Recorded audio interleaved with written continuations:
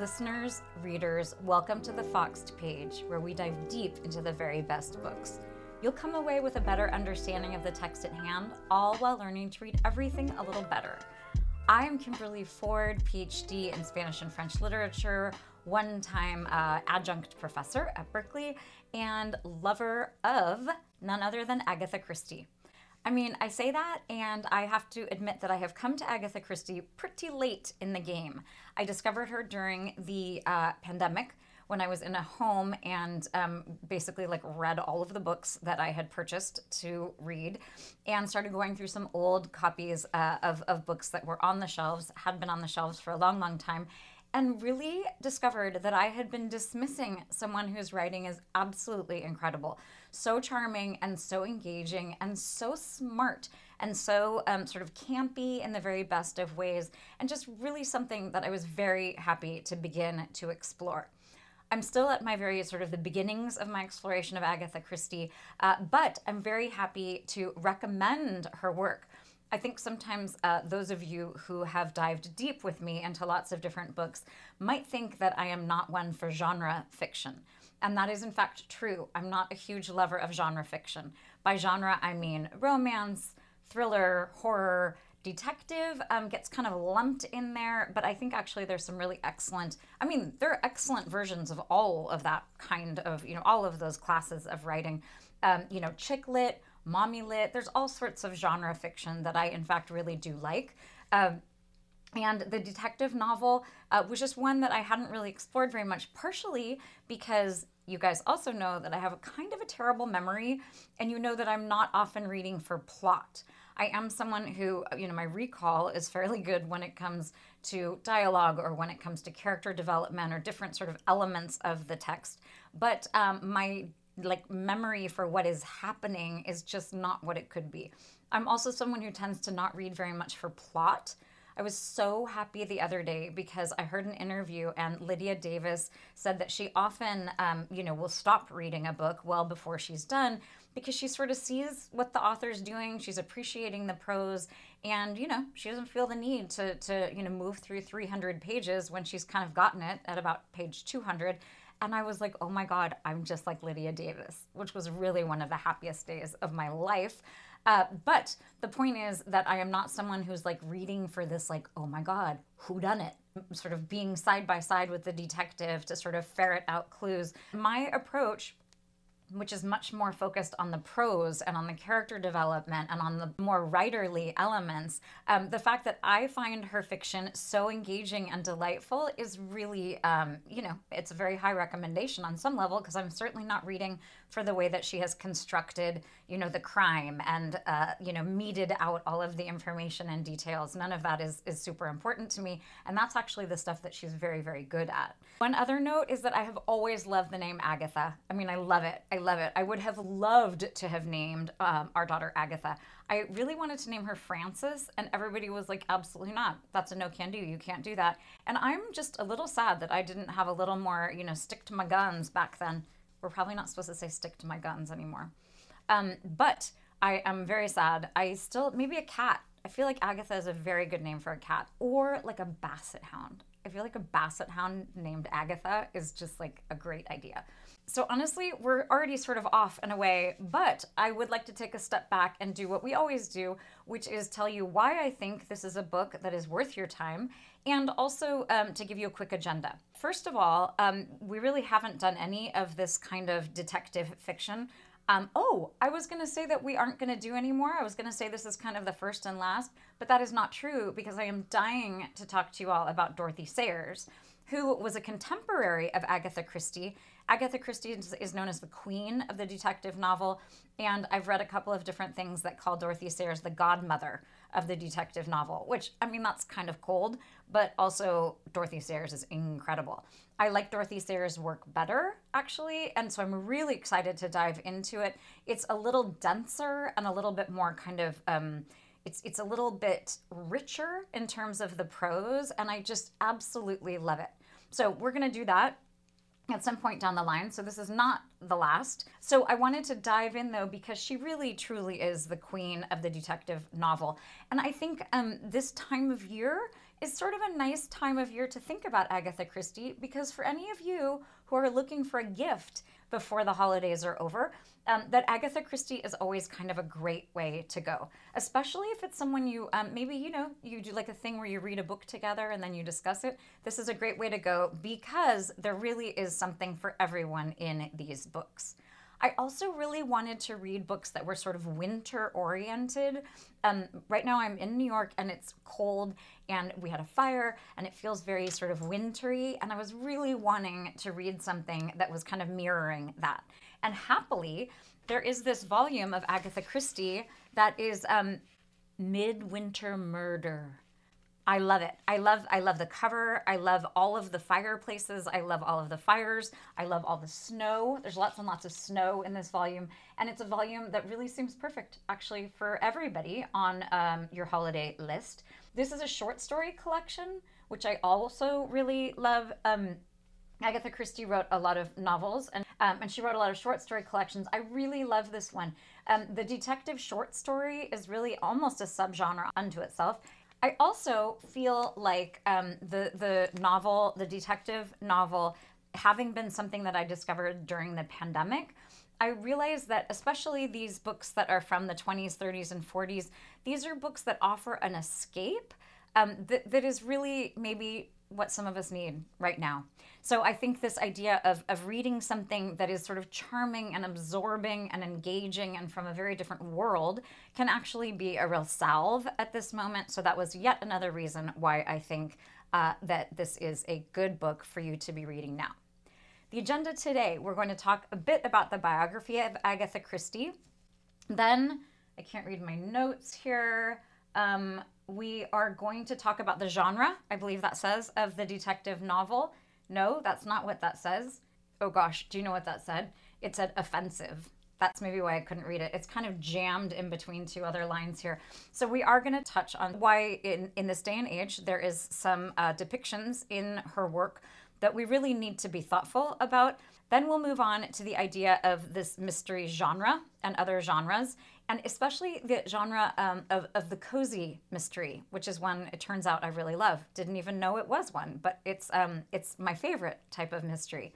Then we're going to talk about the narrator.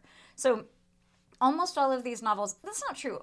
Some of them are third person, some of them are first person, but the narrative structure is very important in sort of all detective fiction, but certainly in Agatha Christie. And then we're going to talk about the prose, what I think makes it so, so strong. And we're going to conclude with one of the endings of one of the stories, which I think is very sort of cozy and uplifting and perfect, again, for the wintertime holiday season. Okay, we're going to dive right on in. We're going to talk very briefly about Agatha Christie's biography. So she was born in 1890 in Torquay. I think you say Torquay. It might be Torquay. Or, oh no, it's Torquay. Torquay, which is really kind of a weird word. It's Torquay. It's a seaside town in the south of England. It's a resort town. So she came from an upper middle class family who was very well off. And her father, I think, had done something like mercantile-ish and then had retired. And so she basically grew up in this resort town on the coast. She married, and again, she was born in 1890, which I really love that because you can just add 10 years to whatever year it is in the 20th century when her books came out, and you know exactly how old she was when that happened. Speaking of which, she married a guy named Archibald Christie in 1914, so she was 24 years old, and they were married for about 13 years. They had one daughter named Rosalind, and then I actually can't remember what happened with that marriage. I think it went south. I think it was just not, can we say that? I don't know if we can say that or not. It did not end well. I don't know if he died. Maybe he died, or maybe something else happened. She married a guy named Max Malawan. And interestingly, in 1924, in between her two marriages, her mother had also died at that point, and there was an 11-day period where Agatha Christie was missing. And it's still this kind of weird, mysterious thing. I had no idea. It's very interesting. She has a lot of really great biographies that have been written about her. So if you're into that, it's really a very interesting state of affairs. During the wars, both the First World War and the Second World War, she worked as like a volunteer nurse in these dispensaries. I don't mean, grass, dope, weed. I don't mean that kind of dispensary. I mean like in a pharmacological dispensary. But those were really good for her because, of course, she learned about all of the poisons and all these kind of things that will come into very important play in her later fiction. She wrote, and she died in 1976 at 86. See how that math is working so well for me today? She died in 1976 of natural causes, as they say in obituaries from 1976 in England. She wrote 66 detective novels and 14 short story collections. She wrote a bunch of plays. Her play, The Mousetrap, is the longest running play ever. It has been it's been on stage in London since 1952. And all the way until 1921, there was a year-long break because of the pandemic. But other than that, from 1952 until today, it has been running. It's the longest running play of all time. She was sort of the queen of the detective novel during the golden age of detective fiction. So this was kind of in the middle of the 20th century, a little bit before that, in sort of the 30s and 40s. You have people like Dashiell Hammett. You have people like Dorothy Sayers, who I just mentioned. You have all of these writers, of course, Raymond Chandler. I always say Raymond Carver, who is a dirty realist writer from later. But you have there's a lot of detective fiction being written at this time, and she still emerged as sort of the queen of the whole endeavor. She is the most high-selling author of all time in history. I think except for Shakespeare and the Bible. She sold 2 billion copies of her work and is the most translated author of all time. And I just love that. I love that for her. I love that she's just had this enormous, enormous success and that she continues to be read. And just honestly, there's a sort of a classic warmth and an engagement about her work that is just so well deserved. I just really, can't say enough good things. Okay, now we're going to dive into this idea of depictions in her work. There are depictions of Italian people, of Jewish people, of anyone who's sort of non-European. The Americans don't come out looking that great. I will say also that she has some pretty good, barbs at English people as well. I am fairly certain that we could find some pretty reprehensible colonial thinking. There's one called 10 Little Indians. There's another one, I'm forgetting the title because I didn't read it, where it really has a lot to do with, sexual assault and abuse, essentially an abusive relationship. Ultimately, the man is punished, but it really is a book that's a sort of a meditation on all of the difficulties that women have to endure. There is a legacy of her work that is somewhat darker, but I will stand by the writing that I am promoting here. Everything that I read in Midwinter Murder, there wasn't anything egregious in there. That may be also because in 2023, according to the Telegraph, some of her works were edited. So they were edited in order to remove some of this language that people found offensive. And this caused a whole stir. For me personally, there's enough kind of promotion of women and enough there's just enough engagement and enough really good in the work that I find it something that I return to every once in a while and that I'm certainly happy to promote. I mean, you should really read Claire Dieter. Wait, I have this book right here. You should really read this. It's called Monster, A Fan's Dilemma by Claire Dieter. It's amazing. It's an amazing book. She has a very good defense of Nabokov in there about Lolita in particular. You can go back to the Foxed page and listen to the podcast about Claire Dieter's book and also the one about Lolita. But in this case, it has helped me understand that, Claire Dieter says it about Woody Allen movies and about Roman Polanski movies, that there are just not that many opportunities for us as consumers of art to really feel good and to feel, that certain frisson that you have when you're reading work or watching movies that really engage you and really mean something to you. And Claire Dieter's thesis is that you have to make your own personal calculation. So I have made my personal calculation. She's a woman who was born in 1890 and has, perspectives that are not necessarily ones that I espouse, and I'm happy to understand that this was a person who had some ideas that I did not necessarily agree with. Okay, we are going to move on now to the idea of the mystery as genre fiction. So I mentioned before, romance fiction, mommy lit, chick lit, detective work, horror like Stephen King, post-apocalyptic writing. There are all sorts of different genres. When people say commercial fiction or genre fiction, they often mean work that's kind of pulpier, like more like a Harlequin romance, or like someone who's really just churning out book after book after book after book. That tends to be more sort of genre fiction. And, they tend to fit into these kind of nice, not nice, but like they fit into these sort of tidy categories, and they tend to not be very inventive, and they tend to have a formula that they follow. And actually, there is a lot of satisfaction to be had in genre fiction. So the mystery genre is particularly satisfying for the following reasons. One is that you get to have this experience of sort of like crime or murder or some sort of excitement. You get to have some sort of vicarious adventure in what tends to be, certainly with somebody like Raymond Chandler, in his case of Los Angeles, where you get this real sense of really like dark forces meaning crime, not like supernatural forces. You get to sort of dip a toe into a world that is not your own, because hopefully not your own, because it's made up of murder and violence and often sexual exploits, all sorts of things that generally people don't have a lot of experience with. You also, as you are reading, if you are the type of mystery reader who's kind of your average mystery reader and not someone who is in it just for the prose, you have the satisfaction of sort of solving this puzzle. You're wanting to figure out who in fact committed this crime.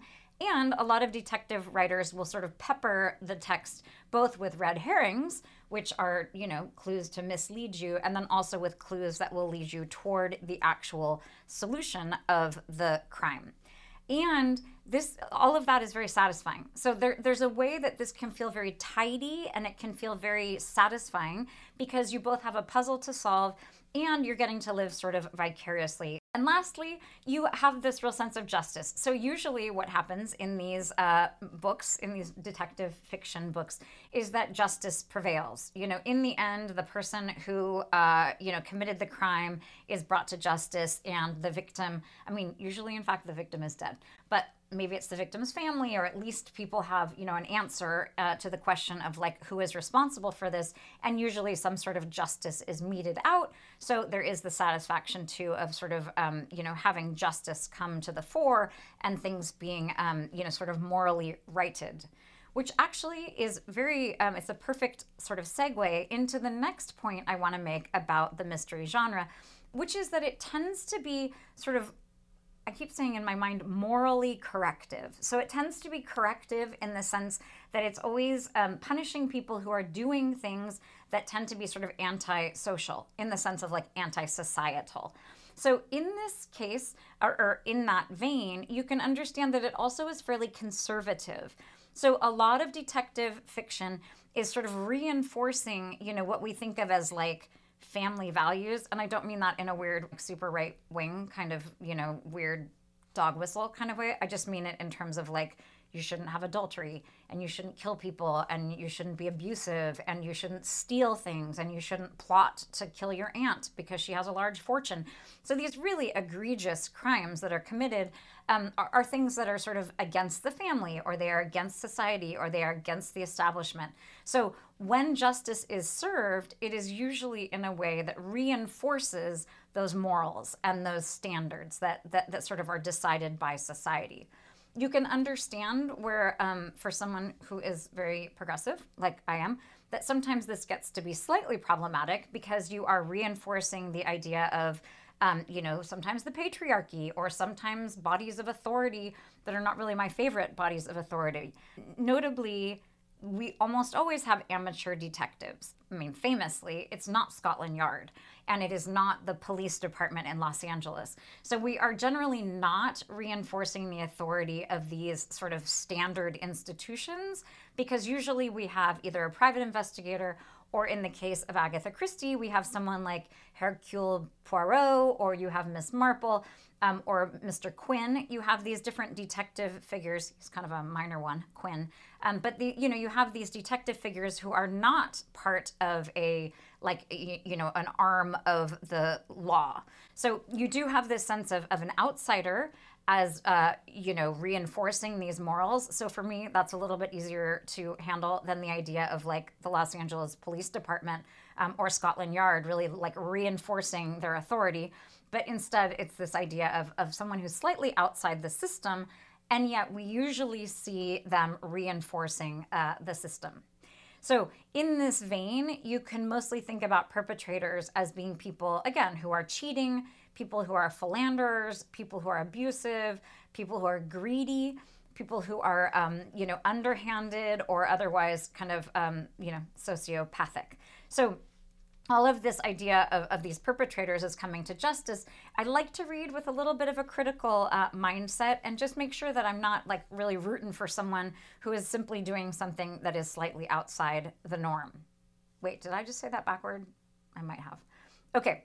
And the last thing that I will say about this idea of this sort of corrective, sort of bent and sort of conservative bent that we have to the detective genre is, again, that the golden age of detective fiction was sort of 30s, 40s, 50s, a little bit into the 60s. But that, I think, I'm not an expert on this genre, but certainly during the middle of the 20th century. And you can understand why, if you think of the 1950s in the United States, at least, it was a time of incredible conformation. Like everybody was conforming, to the same thing, and everybody wanted the white picket fence and the 2-car garage and the 2 kids and the like very patriarchal heteronormative family system, and everybody was working their job 9 to 5, and everybody needed to look like, the Cleavers, right? Isn't that his name?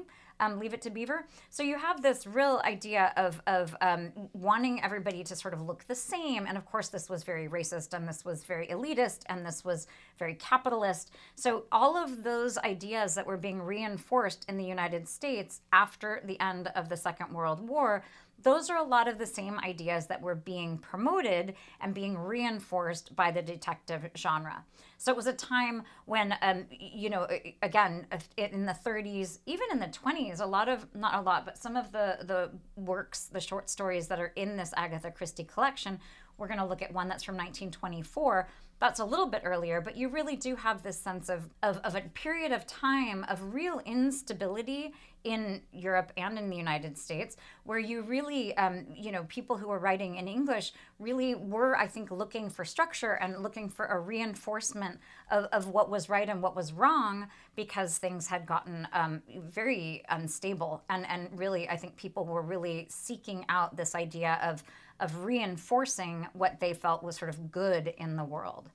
Okay, so I want to move to this idea of the cozy detective subgenre. So the cozies were, again, a subgenre of the detective fiction. And it's very sort of easy to think about them. Most of the time, whatever the crime was, happens off stage. So you don't hear about the way that someone was murdered.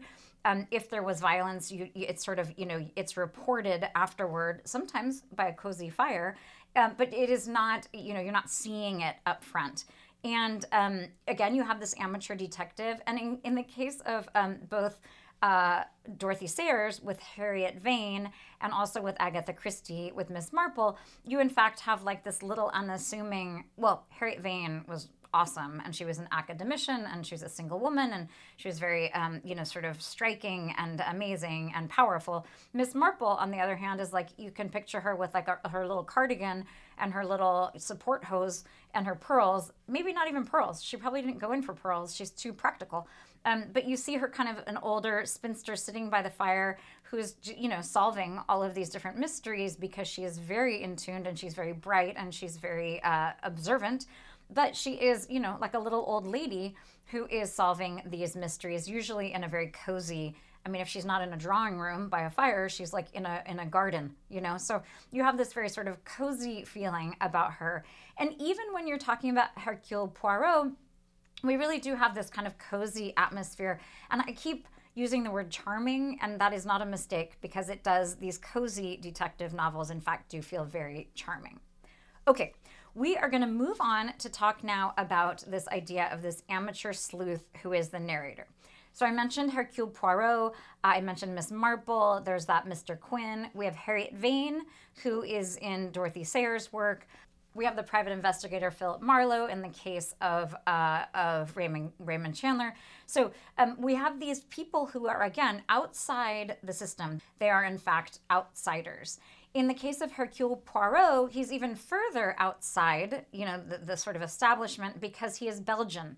So I like the fact that he's not French. I think there's always a bit of antagonism between France and England for a bunch of different reasons, historically, both like ancient history and more modern history.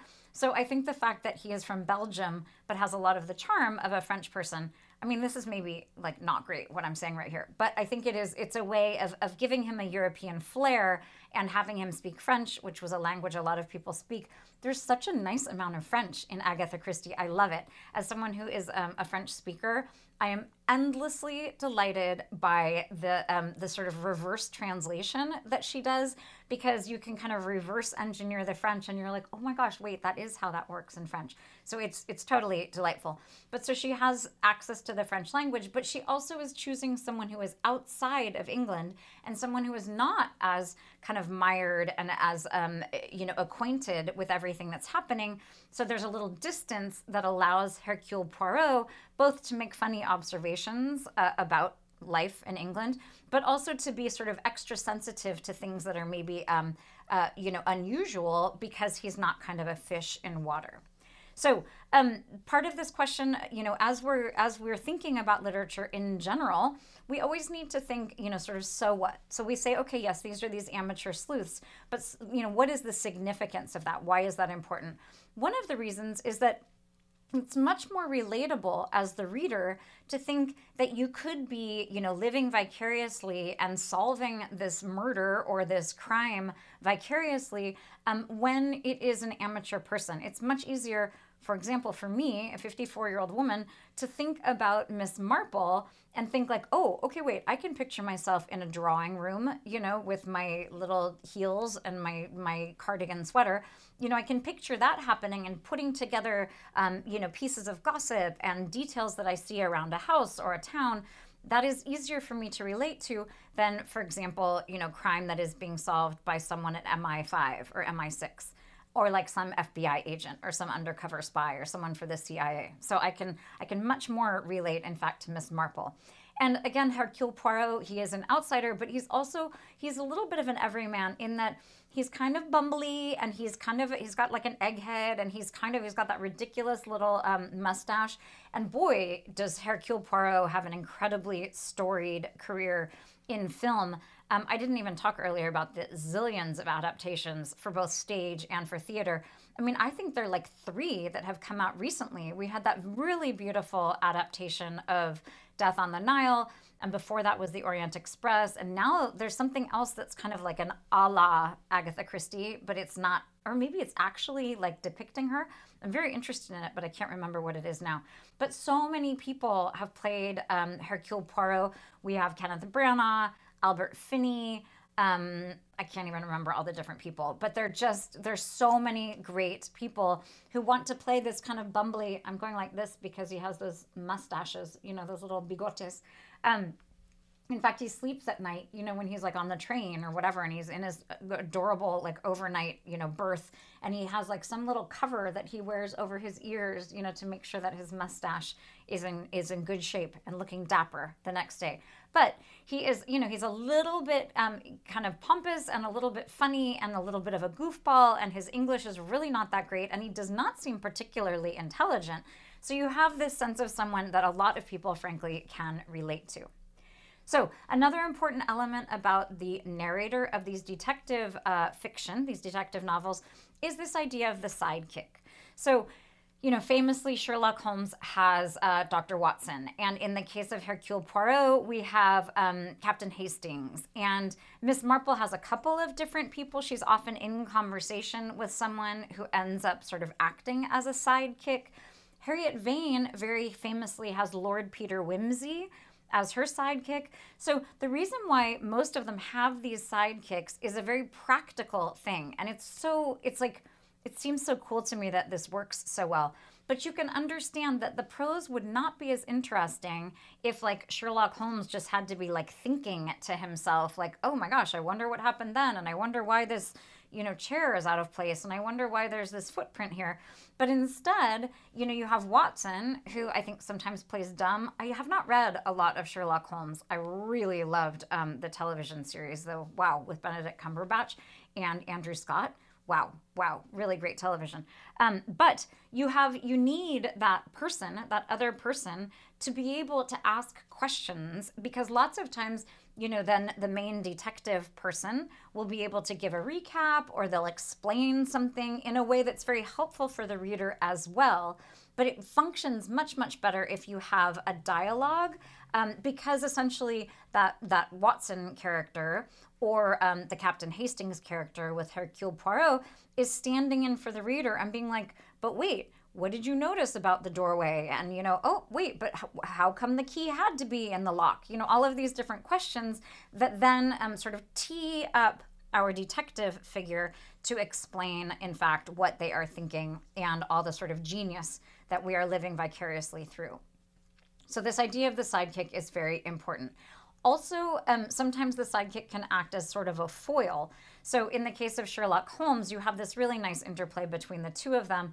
And it's the same with Captain Hastings, who is British, with Hercule Poirot, because they're very different people. And so you have them as sort of foils. We also see, we're going to look actually, not quite yet. Oh yeah, we're going to start taking a look at some of the prose now by looking at this narrator and how the narrator functions. So we're going to look on page 119, and this is actually a little bit of a long chunk, but I really, I like the idea of taking some time here because I find it so engaging, and so this is going to be a good way to really take a look at the prose. The coming of Mr. Quin. It was New Year's Eve. The elder members of the house party at Royston were assembled in the big hall. Mr. Satterthwaite was glad that the young people had gone to bed. He was not fond of young people in herds. He thought them uninteresting and crude. They lacked subtlety, and as life went on, he had become increasingly fond of subtleties. So here we have this Mr. Satterthwaite, and he is in fact going to be sort of our main sleuth in this case. Mr. Satterthwaite was 62, a little bent, dried-up man with a peering face oddly elf-like, and an intense and inordinate interest in other people's lives. All his life, so to speak, he had sat in the front row of the stalls, watching various dramas of human nature unfold before him. His role had always been that of the onlooker. Only now, with old age holding him in its clutch, he found himself increasingly critical of the drama submitted to him. He demanded now something a little out of the common. So importantly, we just have some very basic things here, which is that usually it is a third-person narrator. So something like, it was New Year's Eve. The elder members of the house party at Royston were assembled in the big hall. So we have, the time and the place, everything is being set up in a very orderly fashion by this kind of disembodied voice, this omniscient third-person narrator. So we're beginning kind of far away, the camera's pulled way back, and then we're kind of moving in, and we're realizing that we are, in fact, that sort of our perspective is aligned here with Mr. Satterthwaite. So again, Mr. Satterthwaite was glad that the young people had gone to bed. So not only, we still are in the third person, because we're saying Mr. Satterthwaite thought something, it wasn't I thought something, but it's still third person, and yet we are in his consciousness. So we've gone very quickly from being sort of, in this sort of more broad context to really being inside his thoughts, which is that he doesn't really like young people. So I think probably a lot of readers of detective fiction are older folks. And really that appeals, this idea of being able to sort of not appreciate the hustle and bustle of all the youngsters. We also have some important things that are very typical of Agatha Christie, which is there's a lot of classism in the sense that, the finery of like these country homes and whatnot are sort of a matter of course. It's all sort of like, The elder members of the house party at Royston were assembled in the big hall. There's a lot of classist stuff happening because there's an assumption that we understand that Royston would be one of these big country homes. We understand what a house party is, friends for the weekend. We understand what a big hall is, all of this kind of stuff. So I think that you could criticize Agatha Christie for being classist and elitist. But honestly, for someone like me, big fan of Downton Abbey, big fan of The Crown, somewhat enamored of the royal family. I like this. I mean, this is very interesting to me to sort of have a small experience of what it might be like to be in one of these big fancy homes back in, the first half of the 20th century. So you have this third person narrator, somewhat omniscient, and then generally will move fairly close to someone, in this case, Mr. Satterthwaite, but sometimes other people. Okay, and then I wanted to read on this next part here. This is when Mr. Satterthwaite is describing one of the, it's not one of the hosts, but one of the other guests. He had never met Alex Portal before, but he knew all about him, had known his father and his grandfather. Alex Portal ran pretty true to type. He was a man of close on 40, fair-haired and blue-eyed like all the Portals, fond of sport, good at games, devoid of imagination. Nothing unusual about Alex Portal, the usual good, sound English stock. So you could, in fact, think that this is like a promotion of this kind of, English stock. But in fact, this idea of devoid of imagination is obviously critical.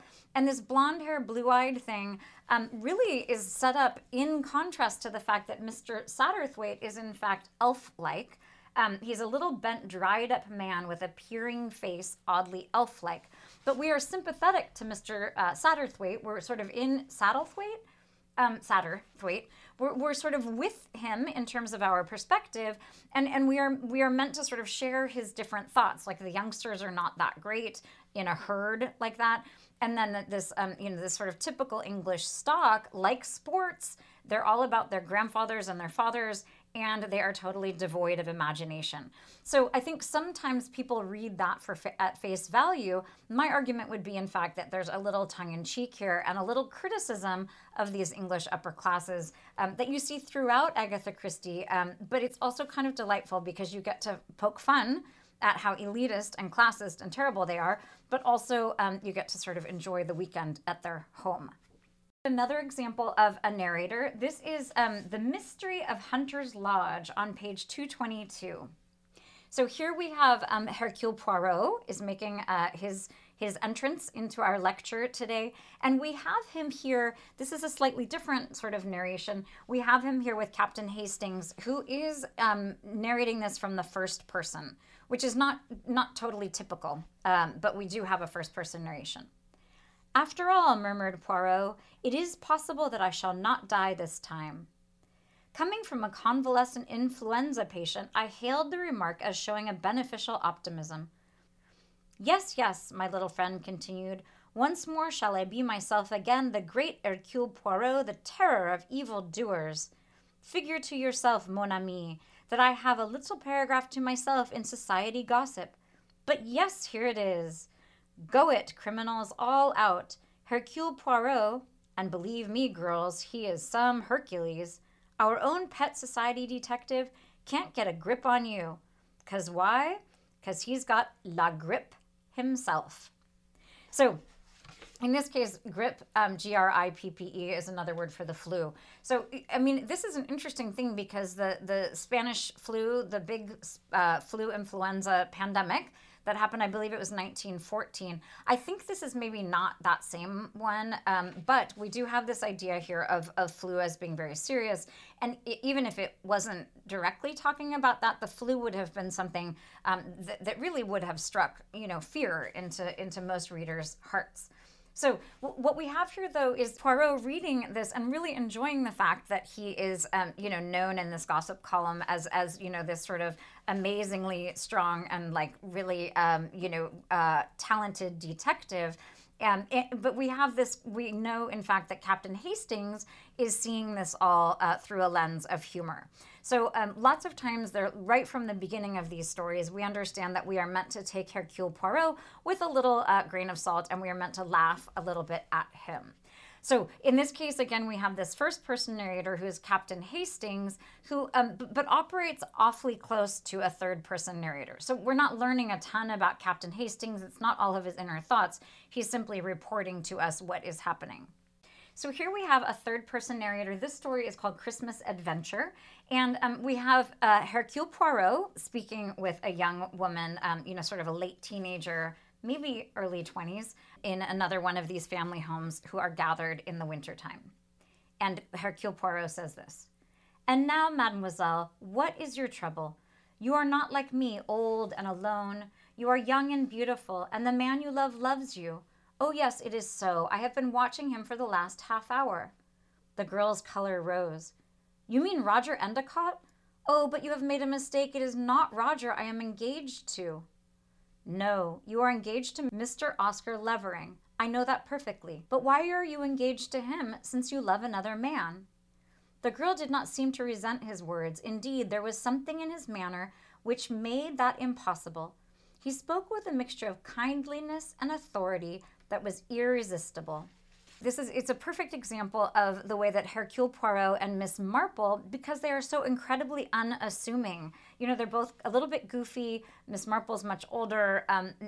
Hercule Poirot, we have a language barrier. We have, his sort of goofiness and his ability to sort of say things because he is so unassuming. So he's someone, he thinks quite highly of himself in kind of a funny way, at least to those around him. They're sort of, humored by the fact that he thinks he is so wonderful because he is, in fact, a little bit bumbly. And of course, Miss Marple is limited by being a woman and being an older woman. So you have this sense of these people as being very unassuming. And it's such a good example here, this idea of he spoke with a mixture of kindliness and authority that was irresistible. So when we have, that's a very kind of straightforward example or description of the way that his voice, in part, is really allowing this young woman to confide, and certainly enough, she does. And then just a little bit further down on that same page, we have a very good illustration of this idea of some of these narrators, Hercule Poirot, as being an outsider who is able to sort of shine a light onto some of the social conventions that are not, that seem sort of unusual. So he says, "It is droll the way they arrange marriages over here," interpolated Monsieur Poirot. "No order, no method, everything left to chance." So I imagine that has some reference to do with how they arrange marriages in Belgium. I'm not sure how that is done.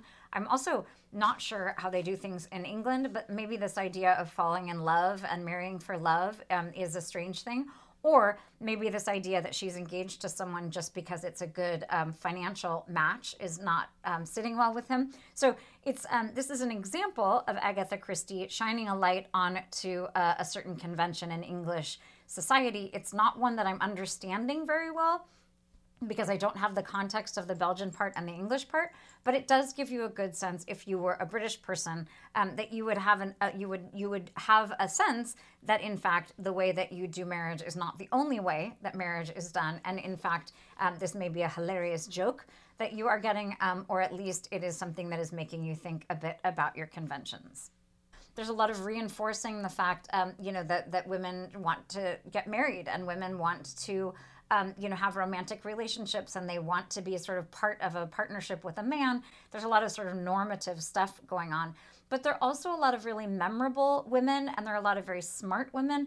And obviously, Miss Marple, in and of herself, is just like this real testament to the strength of women, and in fact, older women. So there is a real sense of one of her main creations as being, a very feminist sort of icon in some ways. So I want to take a look at the prose now. We're going to take a look at 3 different passages. And it was so funny because I had the attributes of the prose that I find particularly engaging and interesting and well done. And it turns out that each of these passages sort of illustrated all of these aspects. So what I was wanting to sort of highlight is this idea of warmth and humor and this sort of campy feel, this slightly sort of tongue-in-cheek kind of melodramatic thing that I think Agatha Christie is so good at because it's often funny. So the first thing we're going to look at is on page 120. We're back with our Mr. Satterthwaite. He observed her now covertly. Interesting woman, very. So still and yet so alive. Alive, that was just it. Not exactly beautiful. No, you wouldn't call her beautiful. But there was a kind of calamitous magic about her that you couldn't miss, that no man could miss. The masculine side of Mr. Satterthwaite spoke there, but the feminine side, for Mr. Satterthwaite had a large share of femininity, was equally interested in another question. Why did Mrs. Portal dye her hair? So I love this passage so much.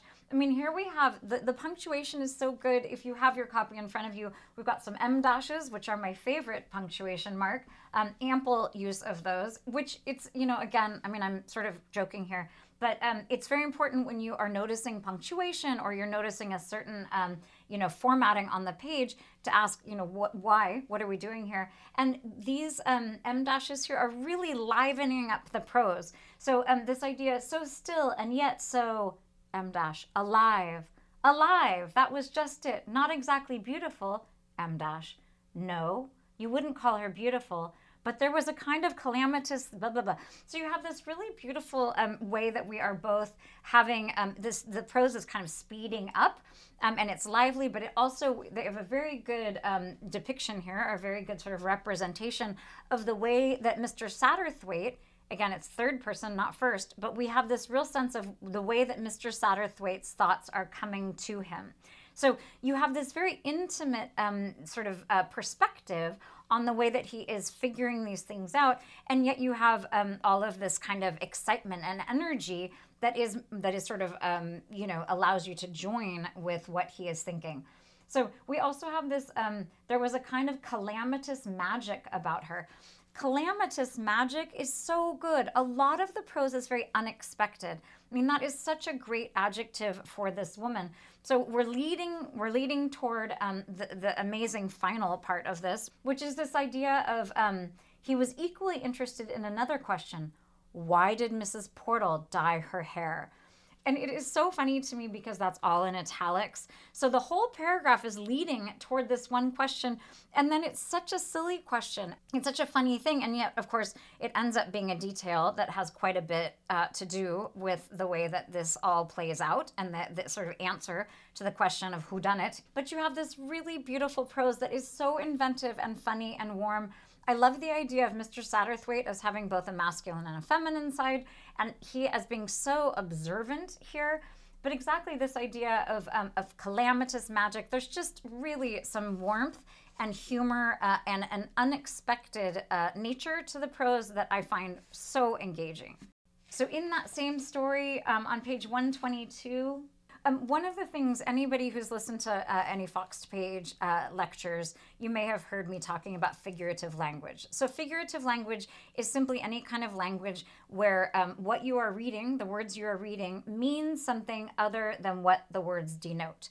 So, it can be a simile, a metaphor, personification, pathetic fallacy, which is just when nature is sort of mirroring. There's a lot of pathetic fallacy in here because everything's stormy and, it was a dark and stormy night, that kind of Frankenstein moment. But in this case, we have this really well done, this is sort of a personification thing. It's an anthropomorphization of a clock that I think is so well done. On 122 here, kind of in the middle, an old grandfather clock in the corner groaned, wheezed, snorted asthmatically, and then struck 12. So I love this for so many reasons. The old grandfather clock, it's an old grandfather clock, but it's sort of really, we know that Satterthwaite is kind of an older dude. There's a lot of oldness in these stories that's really charming and very sort of self-effacing and very kind of acknowledging the fact that older people are moaning and groaning and whatnot.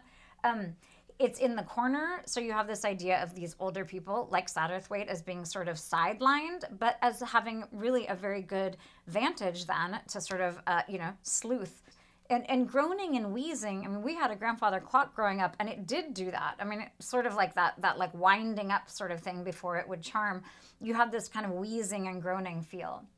It snorted asthmatically. So any good writer knows that adverbs are really to be avoided. You should have verbs that are strong enough that you don't need an adverb.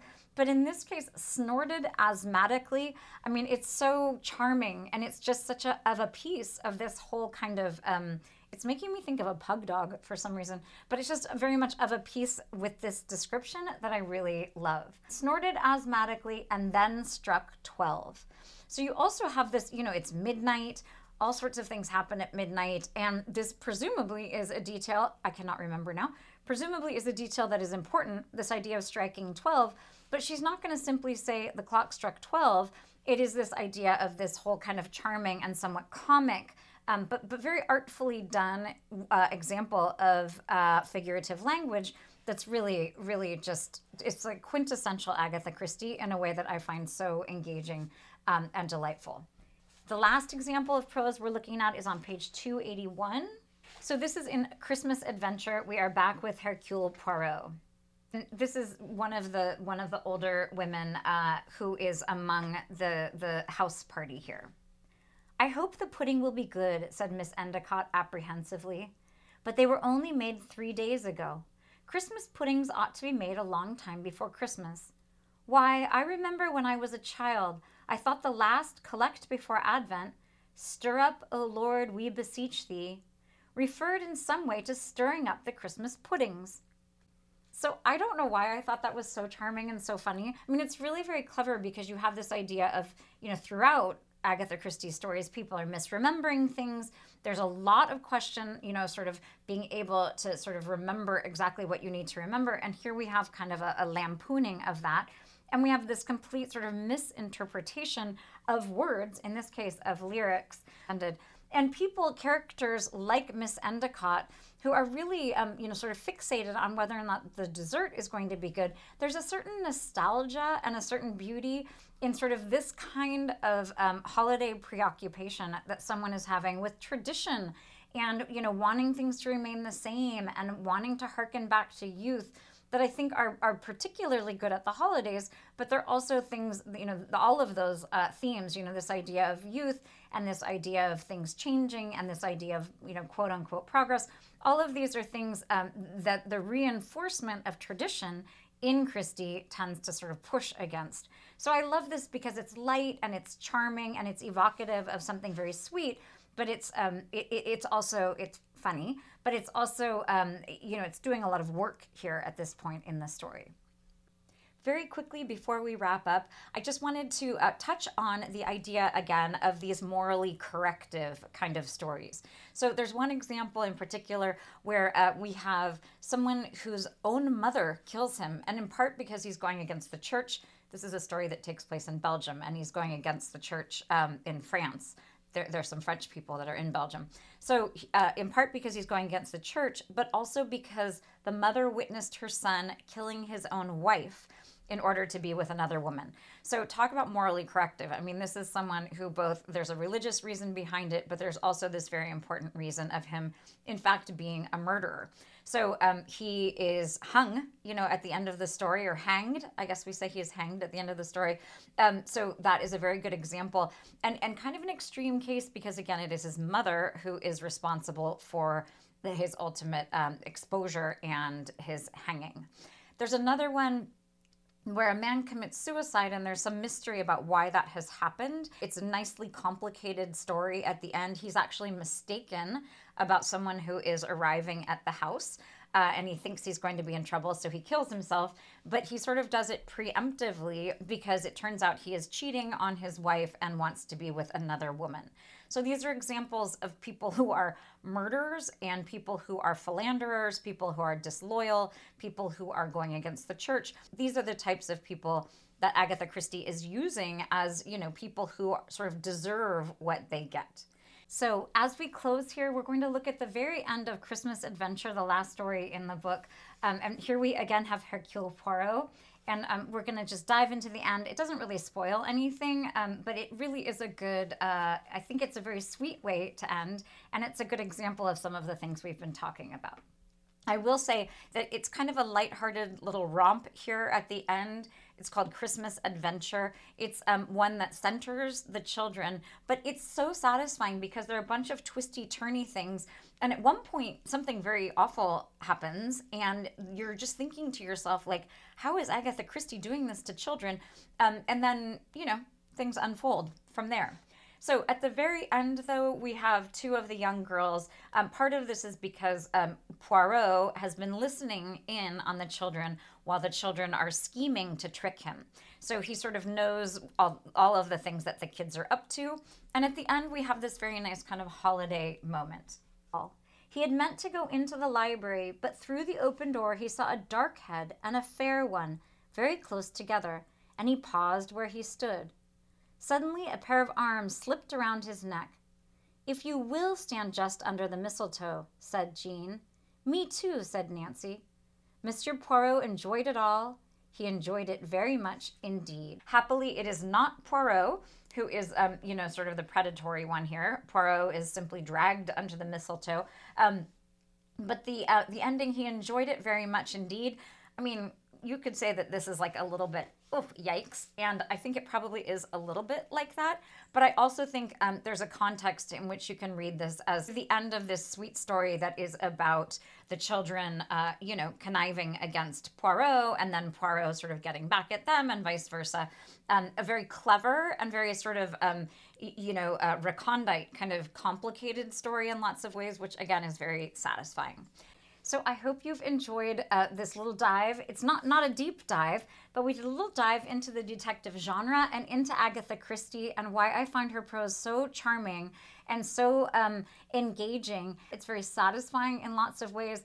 It's very nostalgic, and it can be very charming. And honestly, anybody who needs an escape, grab yourself a collection of short stories, and you can just cozy up on the couch, get your feet by the fire, like so many of the feet in these books, and, enjoy a little mystery and a little solution and a little nostalgia, all wrapped in some prose that I find incredibly engaging and inventive.